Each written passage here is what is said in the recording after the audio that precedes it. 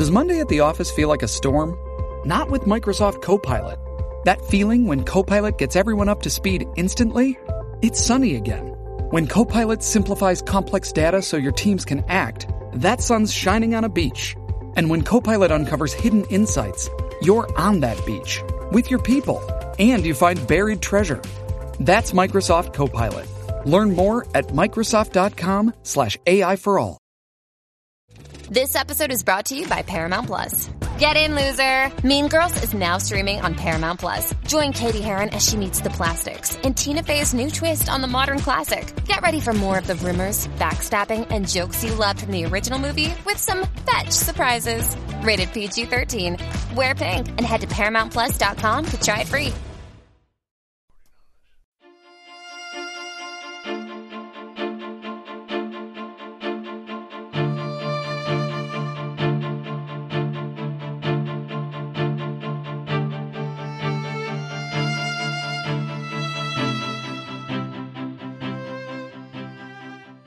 Welcome, everyone, to the new 1001 Sherlock Holmes Stories podcast. Here you'll find a collection of Sherlock Holmes adventures, as well as the best of Sir Arthur Conan Doyle's stories. Some from our archives at 1001 Classic Short Stories and 1001 Stories for the Road, and some newly produced, all here for your entertainment. Petri Wine brings you Basil Rathbone and Nigel Bruce in the new adventures of Sherlock Holmes.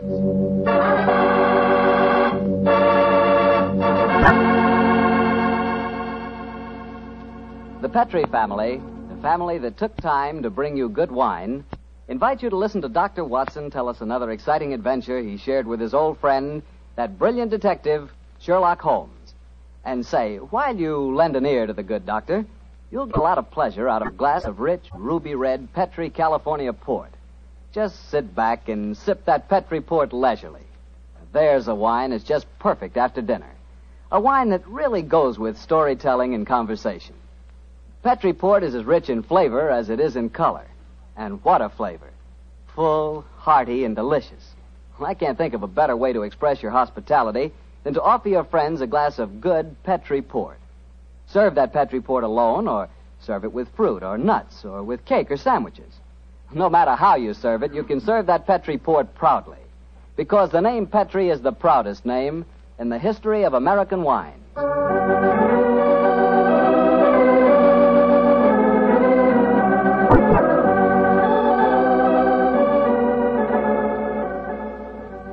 Well, here we are once again, keeping our weekly date with Dr. Watson. Good evening, Doctor. Good evening, Mr. Bartell. Come in and join me. As you see, the puppies have been keeping your chair warm for you. Here, shove them off. No, Doctor, I don't want to disturb them. They look much too comfortable. I'll sit over here, thanks. There's tobacco in the jar beside you, cigarettes in the box, and some excellent port on the sideboard, so make yourself at home. Thanks, Doctor. Are you all ready with tonight's new Sherlock Holmes adventure? Yes, Mr. Bartell, though I'm afraid after all these years, it's going to be a little hard for me to recapture for you the spirit of the story. Last week you told us that a band of gypsies played a prominent part in the adventure. Yes, they did indeed. And it was amid that colorful atmosphere that my story begins. It was in the autumn of 1890. My old friend Sherlock Holmes had persuaded me to leave the comforts of my domestic fireside for a few days and to accompany him to the tiny village of Bragston-on-the-Marsh in the heart of the Norfolk Fen district. What took Sherlock Holmes up there, Doctor? I'm afraid that at the time we left London, Mr. Bartell, he concealed his true purpose from me, saying only that he wanted friendly companionship and a strong right arm. Not until later did I learn that he was then on the track of one of the last clues that led to the confining of the Moriarty gang. But to get on with my story. We arrived at Bragston-on-the-Marsh and settled ourselves in the village inn. And after an early dinner, we strolled across the fields to the gypsy fair that was encamped nearby. It was a colourful sight, Mr. Bartell. Naphtha flares lighted a group of tents, and caravans dotted round the edge of the marsh. And as gold-earring gypsy girls told fortunes and danced, swarthy gypsy men played on their violins the haunting melodies of their ancestors. We watched the side shows for a few moments and then strolled towards the center of the gypsy encampment. It seems only like yesterday, Mr. Bartell, as Holmes turned to me and said... Far cry from Baker Street, isn't it, Watson? Yes, indeed. Just the same, Holmes, I'm convinced that you're not here purely for holiday. You're on the trail of some criminal. No, chap, I'm on the trail of a clue. A clue, if I find it, may lead to the confounding of the Moriarty gang. Holmes, can't you be a little more explicit? After all, I left my wife and my practice without asking any questions. Surely now we're up here, you could let me know what's afoot. Very well, old fellow. I'm searching for a young gypsy by the name of Pyramus Hearn. He disappeared recently from London, and it's vital that I find him. I know that he can give me some essential information on our old enemy, Professor Moriarty. And you're expecting to find the gypsy here? I hope to get news of him, at least. His father, Jasper Hearn, is head of this particular encampment. Well, why don't you ask if you can see him? Just what I'm about to do, my dear fellow. Well, here comes the gypsy. Now, I'll ask him. All right. Oh, excuse me. You speak to me, Gorgio? Can you tell me where I may find Mr. Jasper Hearn? What you want with Jasper Hearn? I have a message for his son, Pyramus. That is different. Jasper Hearn stands in the booth yonder. He is the Timberlandro. Timberlandro? Well, sir. He's a gentleman engaged in an interesting exhibition of skill involving 3 thimbles and a pea. What our American cousins refer to, I understand, as the old shell game. Let's stroll over there, shall we, old fellow? If you would wish to talk to Jasper, it would be better to wait until he is finished. A Timberlandro needs all his wits about him. By Joe, look at that stunning girl in the tent over there. Who's she? Her that is penning the rice tuckering. That is Lydia Pentalangro. Excuse me, I shall tell Jasper to expect you late. I can't understand a word they say, Holmes. Penning the what? At last, my dear fellow, you can appreciate how I have felt at times. But at least their words are clear, even if the sense is not, to someone who is unfamiliar with the Romany language. I don't know why you keep hinting that I'm hard to understand. No one else ever complains of it. In any case, what does penning the thingamabob mean? Well, if I remember rightly, penning duckerin is telling fortunes. And from the sound of things, Lydia Pentalangro is not greatly pleased with the ducking she pens. No more. Lydia can tell no more fortune. Come on, Watson. Let's see what the trouble is. What do you mean? You must finish it. But, Olive, my dear, if the young lady doesn't want to tell my fortune... Rubbish. You crossed her palm with silver. She's taking money under false pretenses. Here, I give you your silver back. Lydia has never taken money under false pretenses, nor has she told the future when she does not wish to. Goodbye to you. The insolence of these gypsies is intolerable. If I had my way, they'd be run out of the county. Now, my dear, don't get so excited. The poor girl's probably... Good evening. Major Treadgold, isn't it? Huh? I don't think I have the pleasure of your... Oh, dear me. It's Mr. Sherlock Holmes. Yes, sir. Well, bless my soul. Haven't seen you since that last meeting of the Geographical Society. Oh, I'd like you to meet my wife. How do you do, Mrs. Treadgold? How do you do? This is my friend, Dr. Watson. How do you do? And what brings you up to this part of England, Holmes? Are you hot on the trail of some desperate criminal? Oh, dear me, no. Dr. Watson and I are taking a little holiday, and you and your wife? We live here in the manor house. Well, you're very lucky. It's a beautiful part of the country, Mrs. Treadgold. I hate it. I was born and brought up in London. I'm never really happy outside a city. Yes, Oliver's not one for the peace of the countryside, I'm afraid. Well, perhaps we'll get back there. It's a little difficult these days, you know. We've got the boy to consider. Boy? Your son, sir? My dead brother's son, Doctor. We have no children. My little nephew's only 4 years old, you see, and I'm his guardian as well as being executor of his estates up here. You can understand it would be difficult for us to get back to London. It's only difficult because you put the child's happiness before mine, Arthur. Oh, now, Olive, you know I have to watch his interests up here. After all, when he comes of age, he'll be one of the richest young men in Norfolk. Yes, and with money that should have come to us. In any case, Arthur, if we do have to live up here, I'd find it more tolerable if you'd keep this gypsy scum off the estates. You seem to have taken a violent dislike to the gypsies, Mrs. Treadgold. May I ask why? Oh, they persecute us.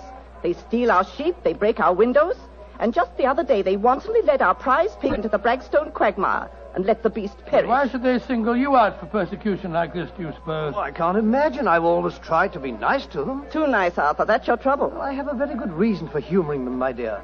You see, Holmes, I've always been afraid they may carry this feud so far that they'll even hurt the baby. Olive, my dear, I wonder if you'd go ahead and wait for me in the carriage. It's getting rather chilly. I'll join you in a moment. Very well, Arthur, but don't keep me waiting long. Good evening. Good evening. Good night, Mr. Treadgold. Let's stroll away from the camp, shall we? I've got something very important to tell you. Something I didn't like to say in front of Olive. The gypsies have threatened to kidnap our boy. How shocking. What form did their threat take, sir? This letter. I found it pinned on the frame of my dressing room mirror when I went up after dinner tonight. Let me see it, will you, please? Well, what does it say, Holmes? A Romany Rye... A Romany Rye? Won't take your insults forever, Major and Mrs. High and Mighty. Watch out for the Treadgold heir. The Bragstone quagmire would make a nice finishing school for him. Romany Rye? What's that mean? Well, it's their own term, meaning gypsy. Mr. Holmes, what shall I do? Major Treadgold, I... Great heavens! That shot just missed me. Where the blazes have come from? I can't see a soul. Easily have come from behind any one of those caravans ahead of us. If you wanted direct evidence, gentlemen, this is it. That is the first open attempt on my life. Holmes, what extraordinary luck for me that you're in the neighborhood. I'll pay you any fee you name to handle this business. It seems to me that this is a job for the police. I don't want to go to them. Oh, why not, sir? Well, I'm afraid that these attacks may stem from some injustice to the gypsies committed by my late brother. If that were so, I wouldn't wish to expose the fact. I want this kept private. What do you say, Mr. Holmes? Very well, sir. I'll accept the case. It shall be kept private, and I promise to do everything in my power to protect the safety of the Treadgold heir. We are staying at the Rose and Crown in the village. Please get in touch with me if there should be any further developments. The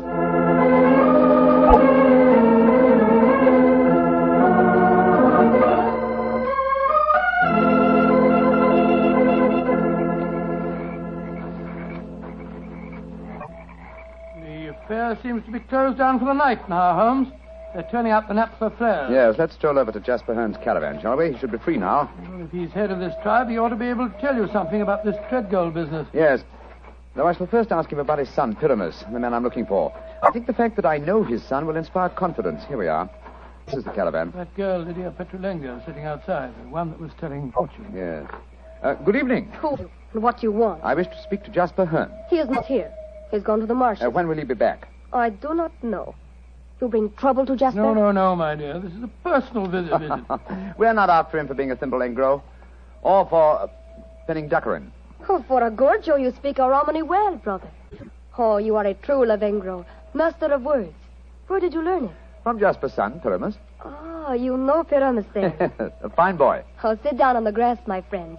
You may wait here for Jasper. He will be back soon. Thank you. Is that your violin lying on the steps, young lady? No, that is Jasper's Bolshom. Jasper's bosom, what on earth's that? That is the Romany word for violin. You play, sir? No, but my friend does. So? Oh, then take it, brother. The stars are bright. The night is warm. Music will be sweet. To a Romany chai, I'm afraid my violin playing will sound rather poor stuff.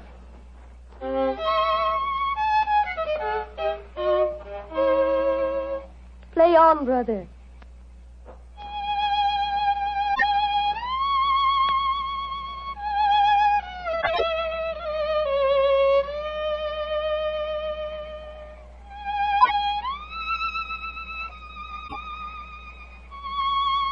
Stop, brother. You play well, but Sarasate Zigeunerweisen is not the true gypsy music. I've heard it in London and in Budapest. They call it gypsy. But what can a Gorgio know of the true heart of Romany? Wait here. I will get my own violin. Charming girl, charming. But why do you keep on talking about Gorgios? Is that more of their confounded gibberish? Gorgio, old chap, is a term they use for anyone who is not a true gypsy. Now I will play for you the real gypsy airs. Thank you. I should appreciate it very much. But before you begin, I wonder if I might ask you a question. A friend of Pyramus may ask me any question. What is it? I observed you telling fortunes earlier on tonight. You refused to take a certain gentleman's hand and gave money back. Did you know who the gentleman was? No, brother. Nor the noisy woman with him. I refused to pen the duckerin because I saw blood and violent death in his hand. Violent death it is soon to come. Violent death? Good Lord. Watson, fellow, I want you to do me a favor. Yes, of course I will. What is it? I must remain here until Jasper Hearn comes back. I should like you to return to the inn. It's more than possible that we may have news from our client before the night is out. I'll be back later. Oh, well, it's nice of you to give me the best job. Good night, Miss Petrulengo. Good night. And now, please play for me a true Romany air. Very well, my friend. Listen.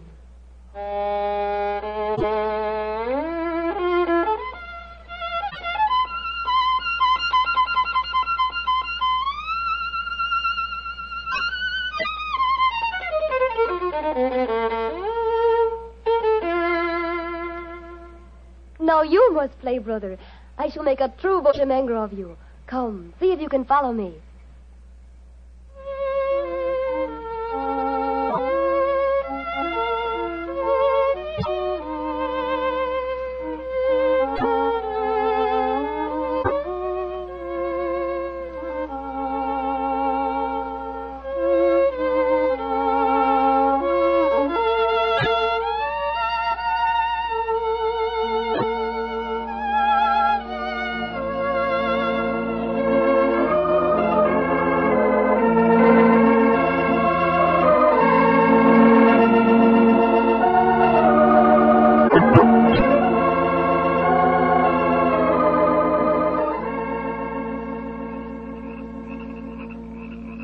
monsieur, you have taught him well. You have made a true bushminger of him. He is an apt pupil, Jasper. Well, with such a teacher, it's hard to be otherwise, Mr. Hearn.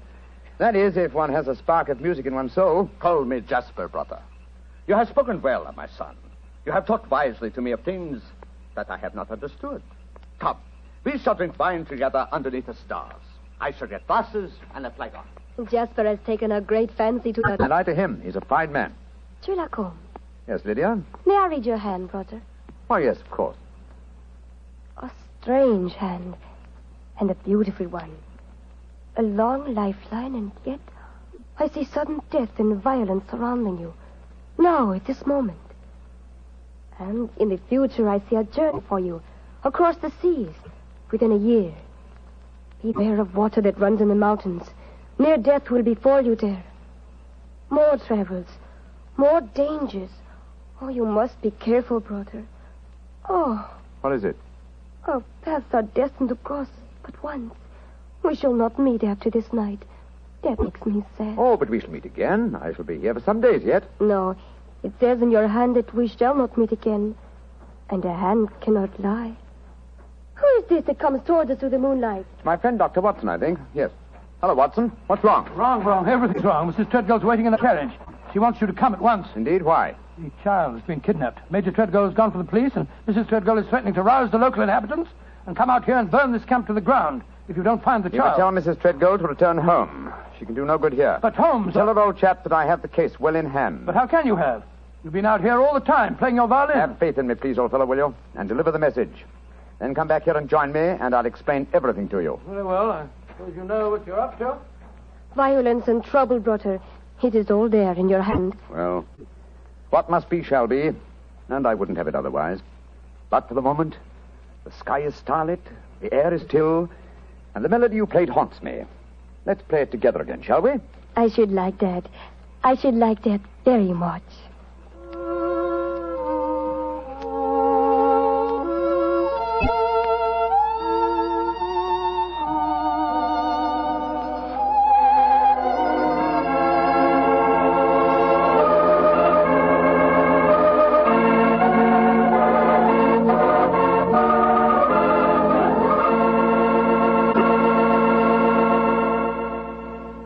Dr. Watson will continue his story in just a few seconds, during which time I'd like to talk specifically to the ladies, if I may, and tell you about Petri California Muscatel.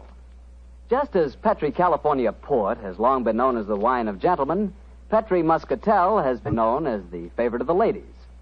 That's because Petri Muscatel is a golden-colored wine that looks like captured sunshine and tastes as... Well, did you ever taste big, plump muscat grapes picked when they're still misty and dew-covered? If you have, you know what to expect when you taste Petri Muscatel. The flavor of Petri Muscatel comes right from the very heart of luscious, hand-picked muscat grapes. You couldn't ask for a more delicious wine than Muscatel. Petri Muscatel. Well, Dr. Watson, I must say this is a strange story you're telling us. You mean to say that the heir to the Treadgold estates had been kidnapped, and yet Sherlock Holmes paid no attention? Yes, that's what it seemed like, Mr. Bartell. I couldn't understand him. I'd never known him to be so indifferent to a case. There he sat until the early hours of the morning as he and that girl scraped away at their violins and never said a word about the kidnapped baby. Finally, as we walked home across the fields a few hours before dawn, his mind seemed to return to the matter at hand. He spoke quietly, and yet there was a note of suppressed excitement in his voice. What's the fellow? You're angry with me, aren't you? No, Holmes, I must say, but I'm confused. That girl seems to have bewitched you. Have you forgotten that you accepted the job of guarding the Treadgold heir, and that the child was kidnapped tonight? No, I'm fully aware of the fact. Holmes, heaven's sake, stop being so infernally matter-of-fact. What's come over it? Oh, possibly it's the mood of this mild autumn night. It is indeed a St. Martin's summer. So much so that I've left my coat and deerstalker cap behind me at the encampment. Let's go back, shall we? And incidentally, when we get there, I can set your mind at rest by showing you the kidnapped child. You mean you know where it is? Certainly. It's, in the camp. Then the gypsies did steal it. No, my dear fellow. I did. What? This is one of those occasions when you absolutely infuriate me, Holmes. If you must keep me up half the night while you have a fitting concert with a gypsy girl, least of all you can do is tell me what's going on.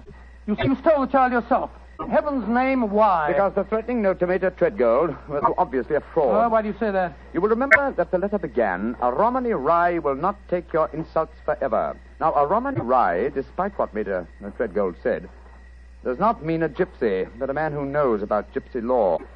It is a term no true gypsy would apply to himself. He would use the expression Romany child. So it was obvious from the beginning that no gypsy threatened the child. Now, who else had a motive for harming it? Well, Major Treadgold, because he stood to inherit the estate. Yes, or his wife? It's quite obvious. She has no liking for our present life, and the child is an obstacle to a new one. With the child kidnapped and later made away with, obviously they both stood to gain a great many of the things they wanted. Yes, you're right. And whoever the culprit is took the precaution of pinning the blame in advance on the unfortunate gypsies by writing the false kidnapping note. Wait a minute, but how about the shot that was fired at us tonight as we walked with Major Treadgold? Probably fired by an accomplice to the plot, in order to give authenticity to the supposed danger. And the child is now in the gypsy encampment. Yes, I promised that I would protect the Treadgold heir, and so I arranged with Jasper Hearn to have the boy kidnapped for his own safety. But if anyone should find the child, they'll say the gypsies deliberately stole him. Oh, I'm quite certain that before that occasion arises, old chap, the criminal will have shown his or her hand. Come on, old fella. Put your best foot forward. It's a long way back to the camp yet, and it's nearly dawn.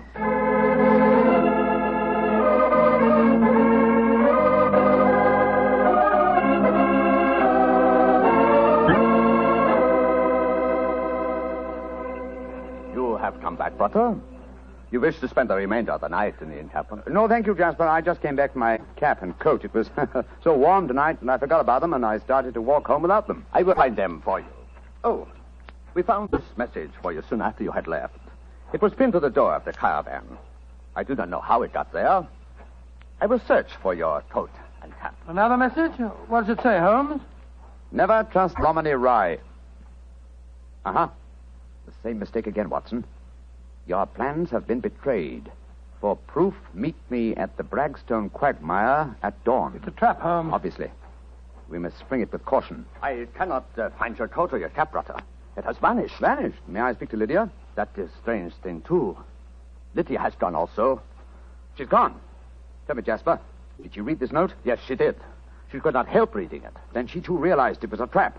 She went out in my coat and deerstalking hat to keep the appointment for me. Holmes, we must go after her. Jasper, call out the Romany Childs. There's a devil waiting to be caught in the Bragstone quagmire.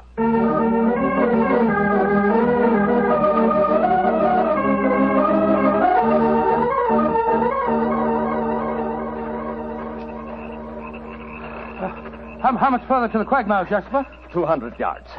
No more. There's Lydia. There she is. And she's dressed in my deerstalking hat and coat, walking into the trap that was set for me. Lydia! Lydia! They got her. Look. She stumbled. She's fallen. I'll go to her, Watson. Jasper, get that devil who staged this fiendish plot. I've a score to settle with him. Do not worry, brother. The score will be settled. Follow me, doctor. Right you are. I'm right behind you.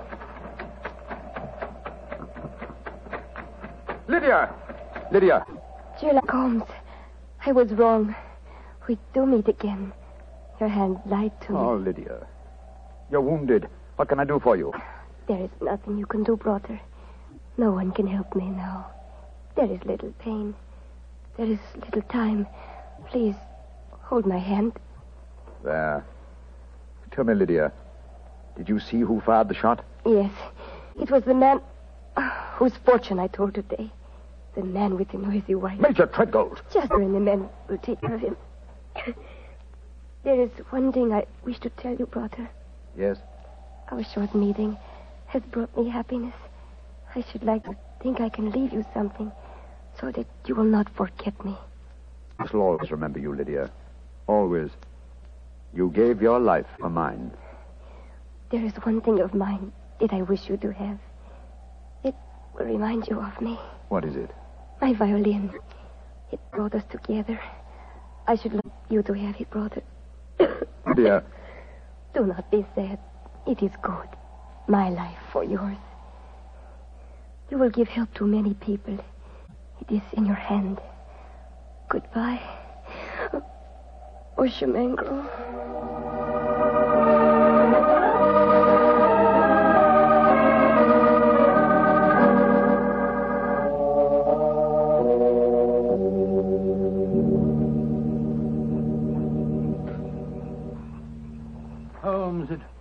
dreadful.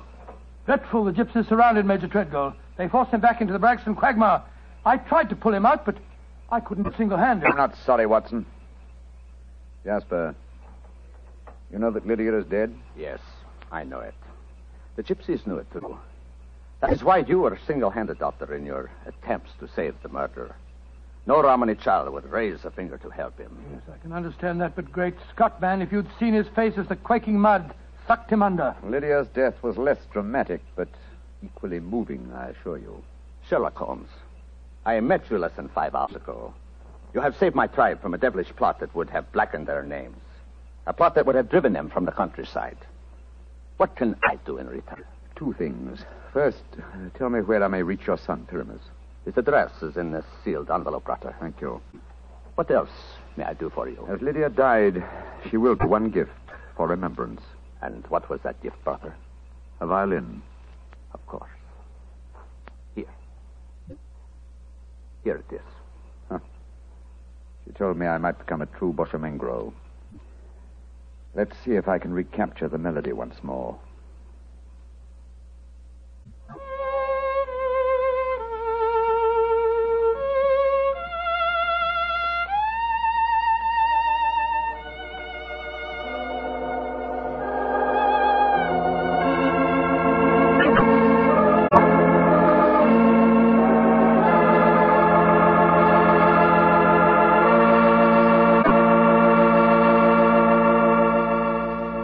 That was a very strange story. A very fascinating one.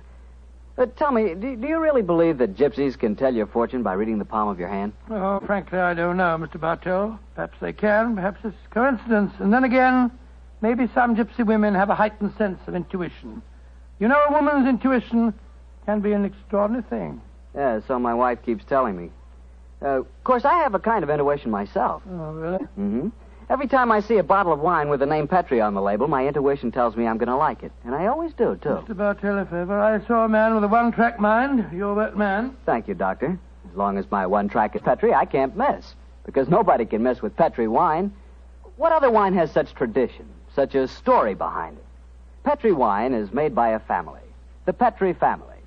They've owned and operated their own business ever since its inception, back in the 1800s.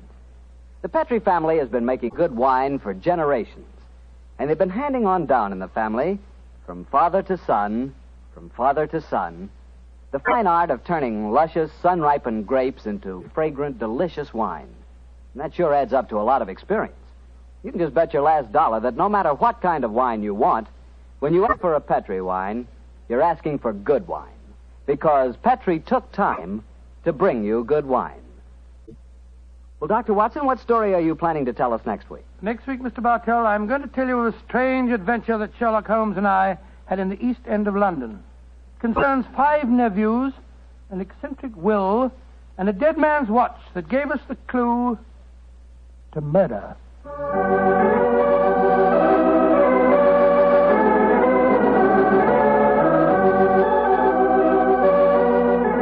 Tonight's Sherlock Holmes adventure was written by Dennis Green and Auntie Boucher and was suggested by an incident in the Sir Arthur Conan Doyle story, The Adventure of the Red Circle.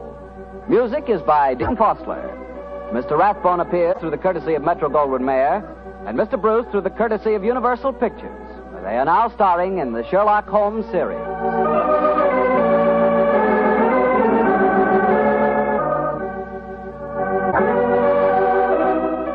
The Petri Wine Company of San Francisco, California, invite you to tune in again next week, same time, same station. Sherlock Holmes comes to you from our Hollywood studio.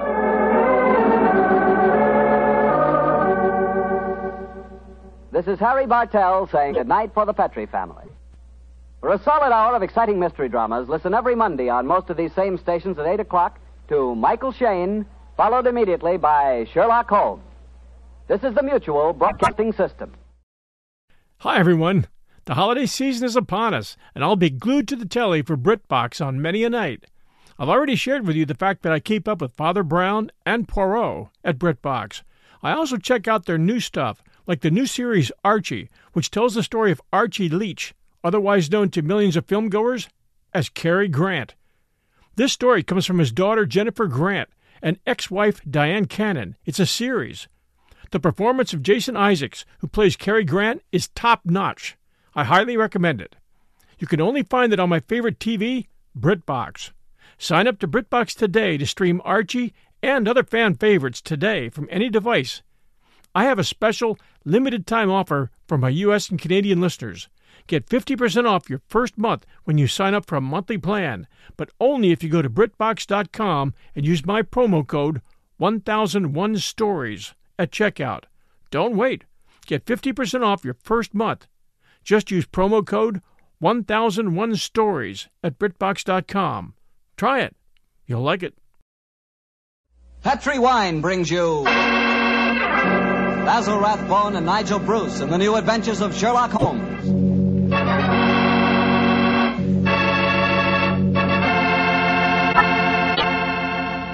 The Petri family, the family that took time to bring you good wine, invite you to listen to Dr. Watson tell us another exciting adventure he shared with his good friend, that master detective, Sherlock Holmes. And I'd like to tell you about my favorite time of day. It's just before dinner. You know, when the family's all sitting around in the living room and wonderful things are cooking in the kitchen? Ah, that's for me. And boy, that's the time for a glass of sherry. Because Petri California sherry really makes waiting for dinner a pleasure. That Petri sherry is the perfect before-dinner wine. Just look at its beautiful amber color. And then taste that wonderful Petri sherry.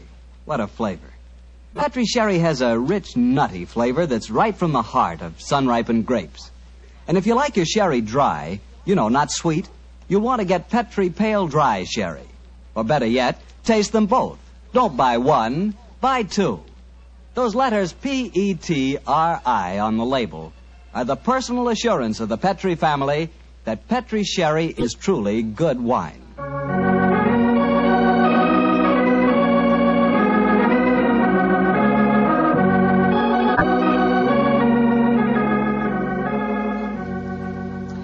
And now it's time to keep the weekly appointment with our good friend, Dr. Watson. How are you this evening, Doctor? I never felt better, thank you, Mr. Bartell. Draw up your usual chair and make yourself comfortable. Thanks. That's it. Oh, I see you've had the old tin dispatch box out again. I suppose you've been going through your notes on tonight's new Sherlock Holmes adventure? Yes, Mr. Bartell. I think you'll find it as pretty a little problem as we ever encountered. The story began in 1887. A very busy year for us, my boy. It was the same year that Holmes solved the case of the Amateur Mendicant Society, who held their meetings in a luxuriously furnished vault below a furniture warehouse. Oh, I remember that story, Doctor. And wasn't 87 the year you both escaped from death in the Paradol chamber? It was indeed. You've got a very good memory, Mr. Bartell. The story I'm going to tell you tonight topped off this unusually exciting year. It was late in October, and the equinoctial gales had set in with exceptional violence. All day the wind had howled and the rain had beaten against the windows of our Baker Street lodgings. Finally, it was nearly midnight, as far as I remember. The storm grew higher and louder, and the wind in the chimney sobbed like a child. Suddenly, much to our surprise, the doorbell jangled, and a few moments later, our midnight visitor stood before us. He was a man of about 45, and as he looked about him anxiously in the glare of the lamp, I could see that his face was pale and that his eyes heavy, like those of a man who was weighed down with some great anxiety. And yet when he spoke, his tone was businesslike and almost aggressive. I've come to you for advice, Mr. Holmes. That's easily obtained. And help. That is not always so easy. Help the gentleman off with his coat, will you, Watson? Yes, indeed. Here you are, sir. Let me hang it up for you. Thank you, sir. I heard of you, Mr. Holmes, from Major Prendergast. Oh, yes. He said that you could solve anything. Oh, I'm afraid he said too much. That you've never been beaten. I've been beaten 4 times, sir. 3 times by men and once by a woman. But supposing you sit down and introduce yourself. My friend, Miss Watson, Dr. Watson. How do you do, sir? How do you do, Doctor? My name is Lovelace, Edmund Lovelace. And what brings you to me this hour of the night, Mr. Lovelace? I'm in terrible trouble, Mr. Holmes. You don't know anything about me, but if you'll accept my case, you can save 4 lives. I wouldn't say that I know nothing about you, sir, though it's true that I know little beyond the somewhat obvious fact that, you're single, that you keep a dog, but not a manservant, and that you are much preoccupied with your business, which I take to be some form of insurance. Oh, come. Oh, steady. Now, what is this? Well, magic? I'll wager that my friend's right, though. Isn't he, Mr. Lovelace? Perfectly. But I'll be hanged if I can see how he knows it. It's a practical application of logic, sir. The briefcase that you carry might at first indicate a barrister or some other professional man, but your brusque, businesslike manner counteracts that suggestion. An insurance broker who must visit clients at odd hours is the likeliest man to combine that manner with a briefcase at midnight. But the wife and the manservant, and the fact that I'm preoccupied with my business. Your cufflinks don't match, sir. Each is from a different pair. That would suggest preoccupation, and it's a mistake that neither a wife nor a servant would have allowed to pass. Yes, but how about the dog? Oh, surely that's obvious. Well, I can't see it. I shall let you ponder on that matter while Mr. Lovelace tells us his problem. Mr. Holmes, are you as interested in preventing a murder as in solving one? Well, naturally I am, Mr. Lovelace. Even more so. But please tell me your story. I live with 4 cousins of mine in an old Camberwell. My grandfather left the house and a sizable fortune to the 5 of us on condition that we lived together and maintained the family unity. It probably would surprise you to know that we've grown to get pretty much on each other's nerves. Well, what happens if one of you dies, Mr. Lovelace? His share is divided among the others, Doctor. Oh, yes. The wonder to me is, sir, that not that a murder may take place, but that it has not happened long ago. Who's responsible for the administration of the estate? My cousin Gerald. He's much older than the rest of us, and he's a thoroughly unpleasant, cantankerous man. Yeah. He gets an extra share in the estate as administrator, and in consequence he doesn't work. We feel, of course, that he lives off us, and we're continually quarrelling with him about it. Well, sounds like a jolly household, I must say. There's going to be trouble, Mr. Holmes, I know it. Gerald hates us, and he's jealous of our share in the estate. You spoke of preventing murder just now. Yet I can see that you've selected your cousin Gerald as the potential murderer. Am I right? Yes, you are. Mm-hmm. But don't think it's personal prejudice that makes me suspect him. I have good reason for doing so. Oh, what reason? This evening, just before dinner, I helped Gerald off with his top coat and went to hang it up for him. As I did so, I heard a strange metallic clink in one of his pockets. I slipped my hand inside it and found a hypodermic syringe and a small phial of liquid. I opened the phial and smelled it. Gentlemen, it reeked of bitter almonds. Bitter cyanide, eh? And what did you do? I thought of destroying it, but I realized that would put him on his guard, so I replaced it in his pocket. Of course, I warned the others, and we decided that I'd come to you.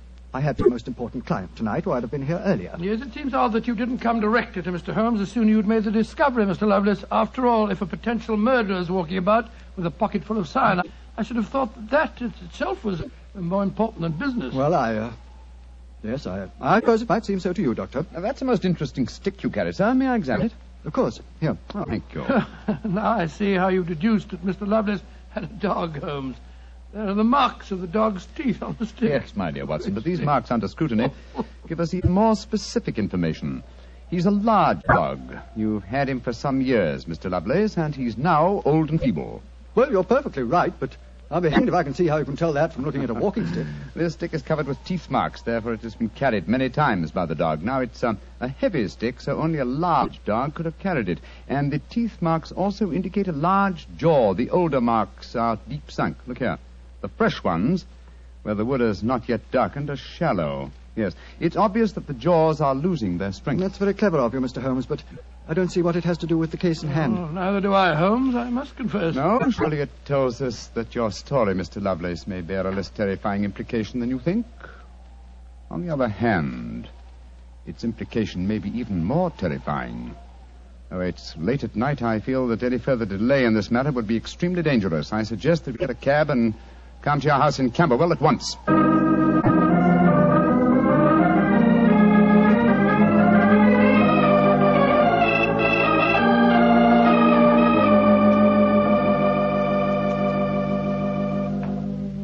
Randolph, I'm glad you're still up.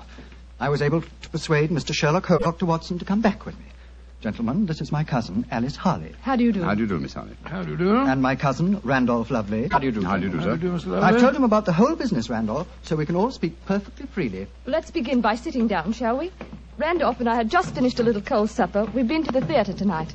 Well, Mr. Holmes, I suppose Edmund told you about finding the hypodermic syringe and the cyanide in Gerald's coat pocket. Yes, indeed. May I ask where your cousin Gerald Lovelace is now? We left the house at 7, but I imagine Gerald went upstairs at 8, as usual. Didn't he, Edmund? On the stroke of 8, Alice. He's very fixed in his habits, Mr. Holmes. He goes up to his room every night at 8.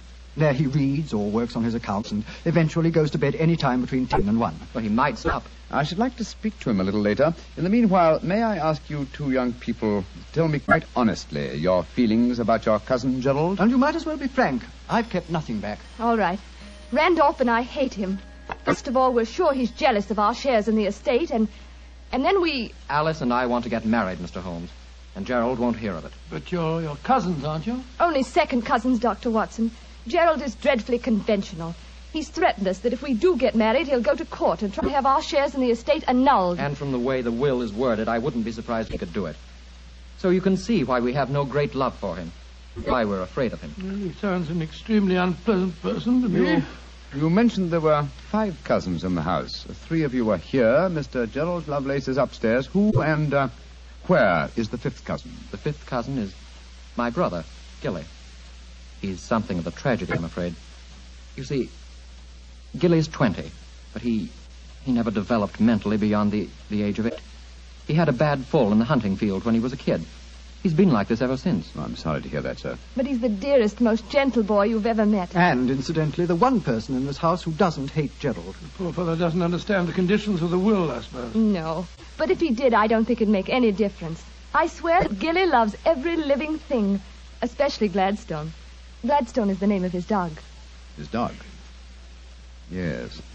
The dog may be the key to this whole matter. The dog? What makes you say that, Holmes? When a man brings a quick and painless poison home to a household containing an old and feeble dog, it's more than possible that he has obtained that poison, quite legitimately, to give the dog a merciful death. To kill Gladstone? Oh, no. After all, Alice, dear, he is old and almost blind But, now. Mr. Holmes, if you think Gerald brought home the poison to put Gladstone out of the way, well, and I admit it sounds perfectly logical, what made you decide to come here tonight?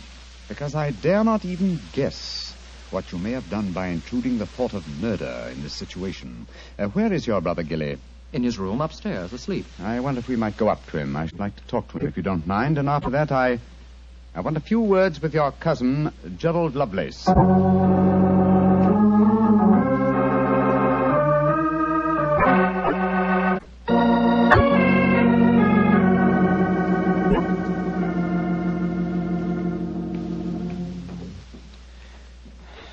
He's asleep, Mr. Holmes. Yes, with a dog in his arm. I'm afraid we'll have to waken him. Gilly? Gilly? It's all right, Gladstone. We're not going to hurt him. Gilly? Who is it? Oh, hello, Alice. Who are these men? They've come to take Gladstone away. No, Gilly, we haven't. Oh, of course not, Gilly. We've just come to admire him. Your brother's been telling us what a fine dog he is. Oh, that's different. Isn't he beautiful? I just had such a wonderful dream about him. Such a wonderful dream. What was it, Gilly? Well, he was all young again. Just a puppy. He was chasing a rabbit across a cliff top. And I was running with him. Oh, Gladstone looked so beautiful. Didn't you, old boy? Of course you did. And you know, the rabbit went down a hole, and Gladstone went down after him. And I went down after Gladstone. And we all had tea with the rabbits. Oh, it was funny. We all had little green hats on. Hats with feathers. I wanted Gladstone to try one on, but he wouldn't. So sleepy. Come on, Gladstone. Let's go back to the tea party. Okay. His world may be a great deal more pleasant than ours, Watson. That's what I'd like to think, Mr. Holmes. Now I'd like to have a few words with your cousin Gerald. His room's at the end of this corridor. I'm afraid Gilly wasn't much help to you, Mr. Holmes. On the contrary, young lady, he told me exactly what I wanted to know. Here we are. This is Gerald's room. There's no light under the door. He must have gone to sleep. And I'm afraid we must waken him, too. Must be a heavy sleeper. But he isn't. He's a remarkably light one. Come on, let's go in. Strike a match, will you, old fellow? Sure. The gas mantle's at the head of his bed, Dr. Watson. Yeah. Well, he's lying on the outside of his bed. He must be... There's blood on the pillow. Great Scott, Holmes. The back of his skull smashed in. He's been murdered. Oh, no. Horrible. Yes, Watson, but not by blows on his head. Look here on the table by his bed. A hypodermic syringe and a broken file. Yes, a broken file. Reeking of bitter almonds. Poor devil. Well, I won't pretend I liked him. But what a ghastly way to die. All they that take the sword shall perish with the sword. So the scriptures say, Mr. Lovelace. The very suspicion of the killing has brought murder to pass. Well, it's too late to prevent it. Our job now is to find the killer and see that he's brought to justice.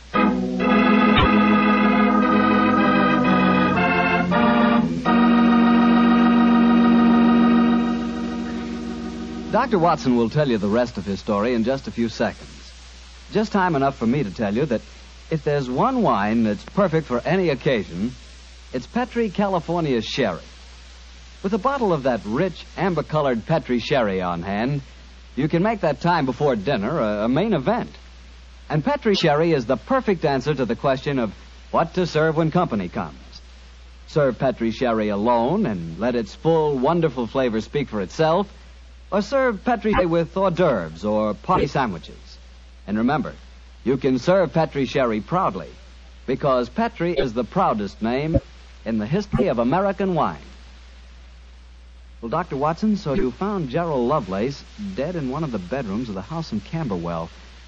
What did you do? Send for the police? Not at once, Mr. Bartell. Sherlock Holmes persuaded the remainder of the household to give him the opportunity of examining the scene of the crime carefully before the police were sent for. And so, a few minutes before 1 o'clock that October night, Holmes and I stood alone in the room of death. Turn the gas a little higher, will you, old chap? Sure. You know, Holmes, I think you should have sent for the police right away. In a case like this, Watson, I prefer to be my own police. When I have spun the web, they may take the flies, but not before.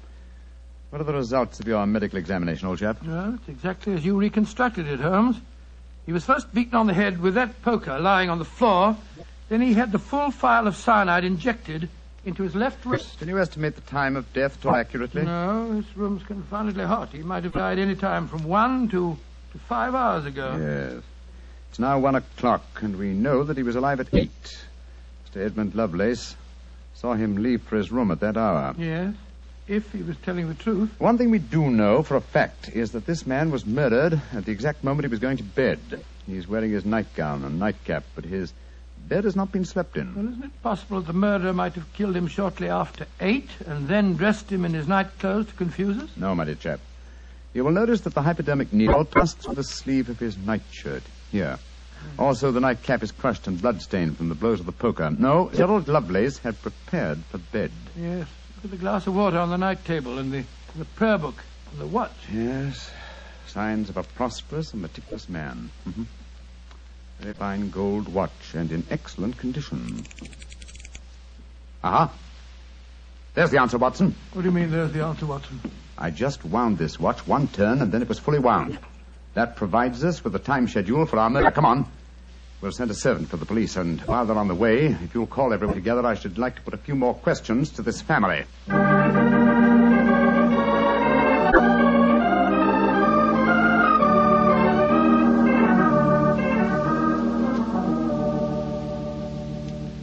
Before the police arrive, I should like to hear your statements again very carefully, if you don't mind. Mr. Edmund Lovelace, what were your exact movements tonight? I left here shortly before 10. From 10 o'clock until the time I came to Baker Street, I was with my client. His name and address, please. Derek Waterlow, 9 Onslow Square, South Kensington. Thank you. Make a note of these, will you, Watson? All right, you're home. You, Miss Harley, and you, Mr. Randolph Lovelace, went to the theater together. Can any independent witness testify as to your movements? Well, yes, Mr. Holmes. We went with friends, the Grant Moresbys. They live at the Clarendon Hotel off Charing Cross. What time did you leave this house? Well, it was about 7:45, wasn't it, Alice? Yes. And after the play, we went to the Café Royal for a little refreshment with our friends and then came back here. I see. And what time did you arrive back at this house? Just a few minutes before midnight. I remember the grandfather clock in the hall striking just as we went into the drawing room. And your brother Gilly, sir. I hate to waken him again. Have you any idea of his movements tonight? Well, he never goes out after dark, Mr. Holmes. But I spoke to the cook as we came in tonight. She says that he played cards with her until just after 10 o'clock. He was fast asleep when I looked in on him shortly after midnight. Thank you. You've made a note of all these facts, Watson? Yes, Holmes, I got them all down. Good. Then let's be on our way to Baker Street. But the police, Mr. Holmes, they're on their way. I know. Please give them my regards, will you? Apologize for my informality and tell them that I shall have the answer to this matter probably in a little over 24 hours.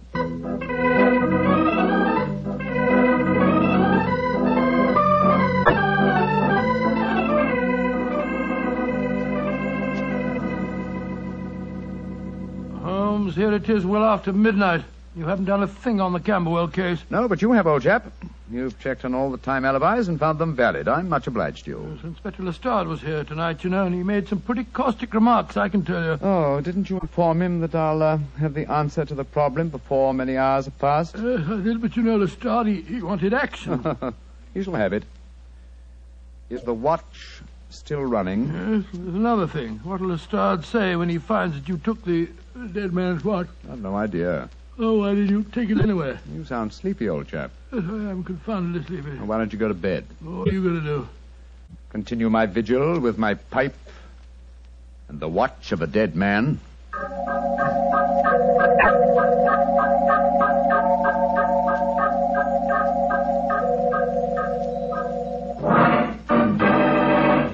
Watson, wake up! What time is it? 5 o'clock in the morning. Good Lord, will you dig up at this hour? The watch has just stopped. I'm about to rewind it. What are you rewinding it for, Holmes? You waited over 24 hours for it to unwind. When I know how many turns it takes to wind it fully, I shall have the answer to the whole business. 10, 11... You're being confoundedly mysterious, as usual. 14 turns, and the watch is fully wound. Get your clothes on, old chap. Well, where are we going at this hour? To the house in Camberwell. Now I know who murdered Gerald Lovelace.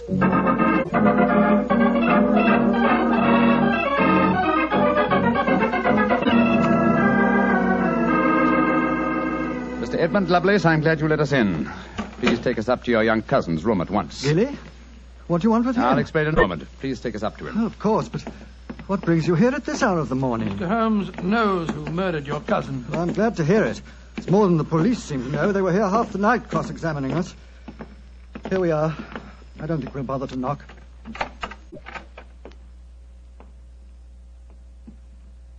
Gilly? Gilly? I'm awake. We heard you coming up the stairs, didn't we, Gladstone? It's the same man again. You're not going to take Gladstone away, are you? Please don't take him away. Don't worry, Gilly. We're not going to touch him. Oh, that's all right, then. Oh, Gilly. Yes? You really love that dog, don't you? Of course I do. More than anything or anybody. I believe you'd even kill a man who tried to hurt Gladstone. Wouldn't you? Oh, yes, sir. I would. Gilly! No. Great Scott.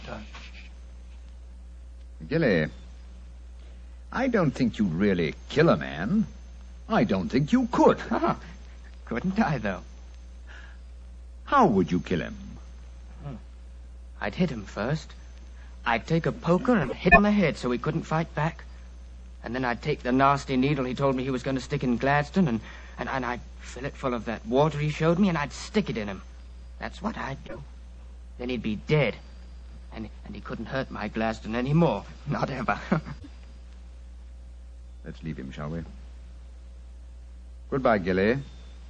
Pleasant dreams. Goodbye, sir. Good old Gladstone.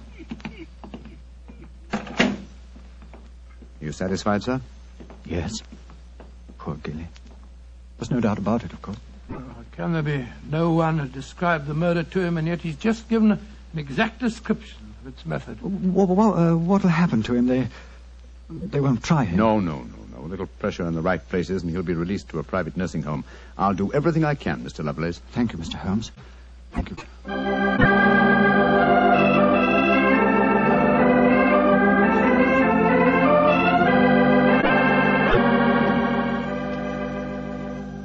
Well, Holmes, now that we're back in Baker Street and the whole depressing case is finished with, perhaps you'll tell me how you knew that Gilly had committed the murder. Well, consider the time schedules, old fellow. You checked the alibis of the other cousins and found them satisfactory. That meant that Alice Harley and Randolph Lovelace could have committed the crime only at midnight. Edmund only before 10. Gilly only around 11. You said that the time of death could have been at any of those hours. Yes, I did. So how did you pin it down to 11? The watch gave me the specific answer. When I picked it up, I unthinkingly wound it. Made one turn and was then fully wound. Now, when does a methodical, precise man like Gerald Lovelace wind his watch? Just as he's going to bed. Exactly, old fellow.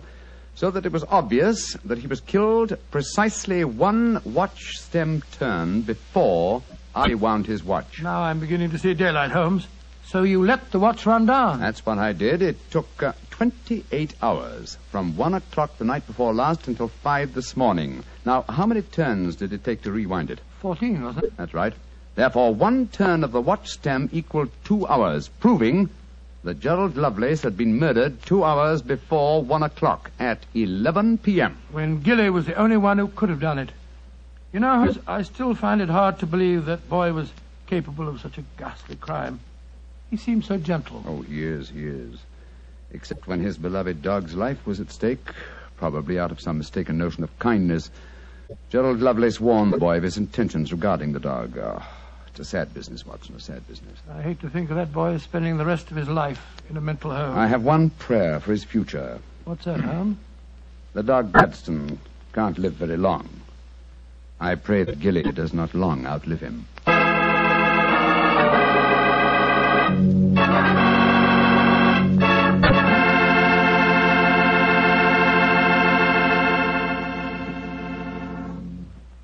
That was a remarkable bit of deduction on the part of Mr. Holmes. Yes, extremely clever, wasn't it? Of course, if I may say so, I was of some small help myself. Small help? Why, Doctor, you practically solved the case by yourself. Oh, I wouldn't go as far as saying that. But, Doctor, you did check all the alibis, didn't you? Yes, I checked where each suspect was at various times. Yes, you checked time. And what's more important than time? Well, Why, Doctor, time is even vitally important when it comes to wine. I was wondering how you were going to bring that in. And one thing we do know, Petrie took time to bring you good wine. So nobody can miss with Petrie wine. It's just got to be good. You know, you can't be in the wine business as long as the Petrie family without really learning all about the fine art of making wine. And don't forget, the Petrie family has been making fine wine since way back in the 1800s. So, naturally, they've been able to hand on down, from father to son, the result of generations of experience at turning luscious, sun-ripened grapes into fragrant, delicious wine. No matter what type of wine you prefer, you'll like it more if it's a Petrie wine, because Petrie took time to bring you good wine. Well, Dr. Watson, what new Sherlock Holmes story do you plan to tell us next week? Well, now, next week, Mr. Bartell, I'm going to tell you a most unusual adventure that Holmes and I had when we were attending a performance at the Opera House in Rome. It concerns a famous singer who lost her voice, an understudy who was nearly lynched, and a murder that baffled the police. I call it The Adventure of the Terrifying Cat. Well, that's a story we've got to hear. Thank you, Mr. Bartell. And before you go, I want to talk to our friends about their war bonds. You know, during the war, the best investment we could find was the United States bond. And for my money, they're still a great investment. They're called United States savings bonds now, and only the name is changed. Savings bonds are sold in the same denominations and give you all the same advantages. And you can buy savings bonds at the same places, at your bank or your post office or through the payroll savings plan. So invest all you can in United States savings bonds, because you cannot find a better or a safer investment.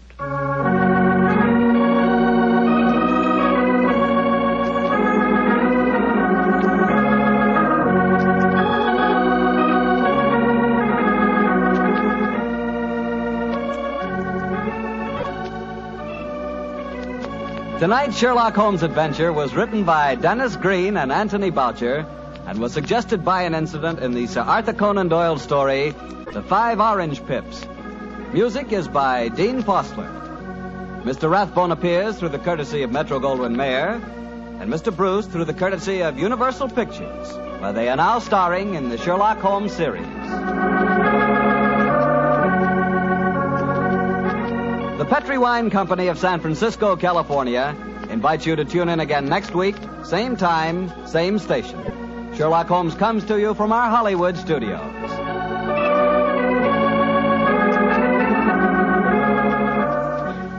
This is Harry Bartell saying good night for the Petrie family. Listen every Monday on most of these same stations at clock to Michael Shayne, followed immediately by Sherlock Holmes. This is the Mutual Broadcasting System.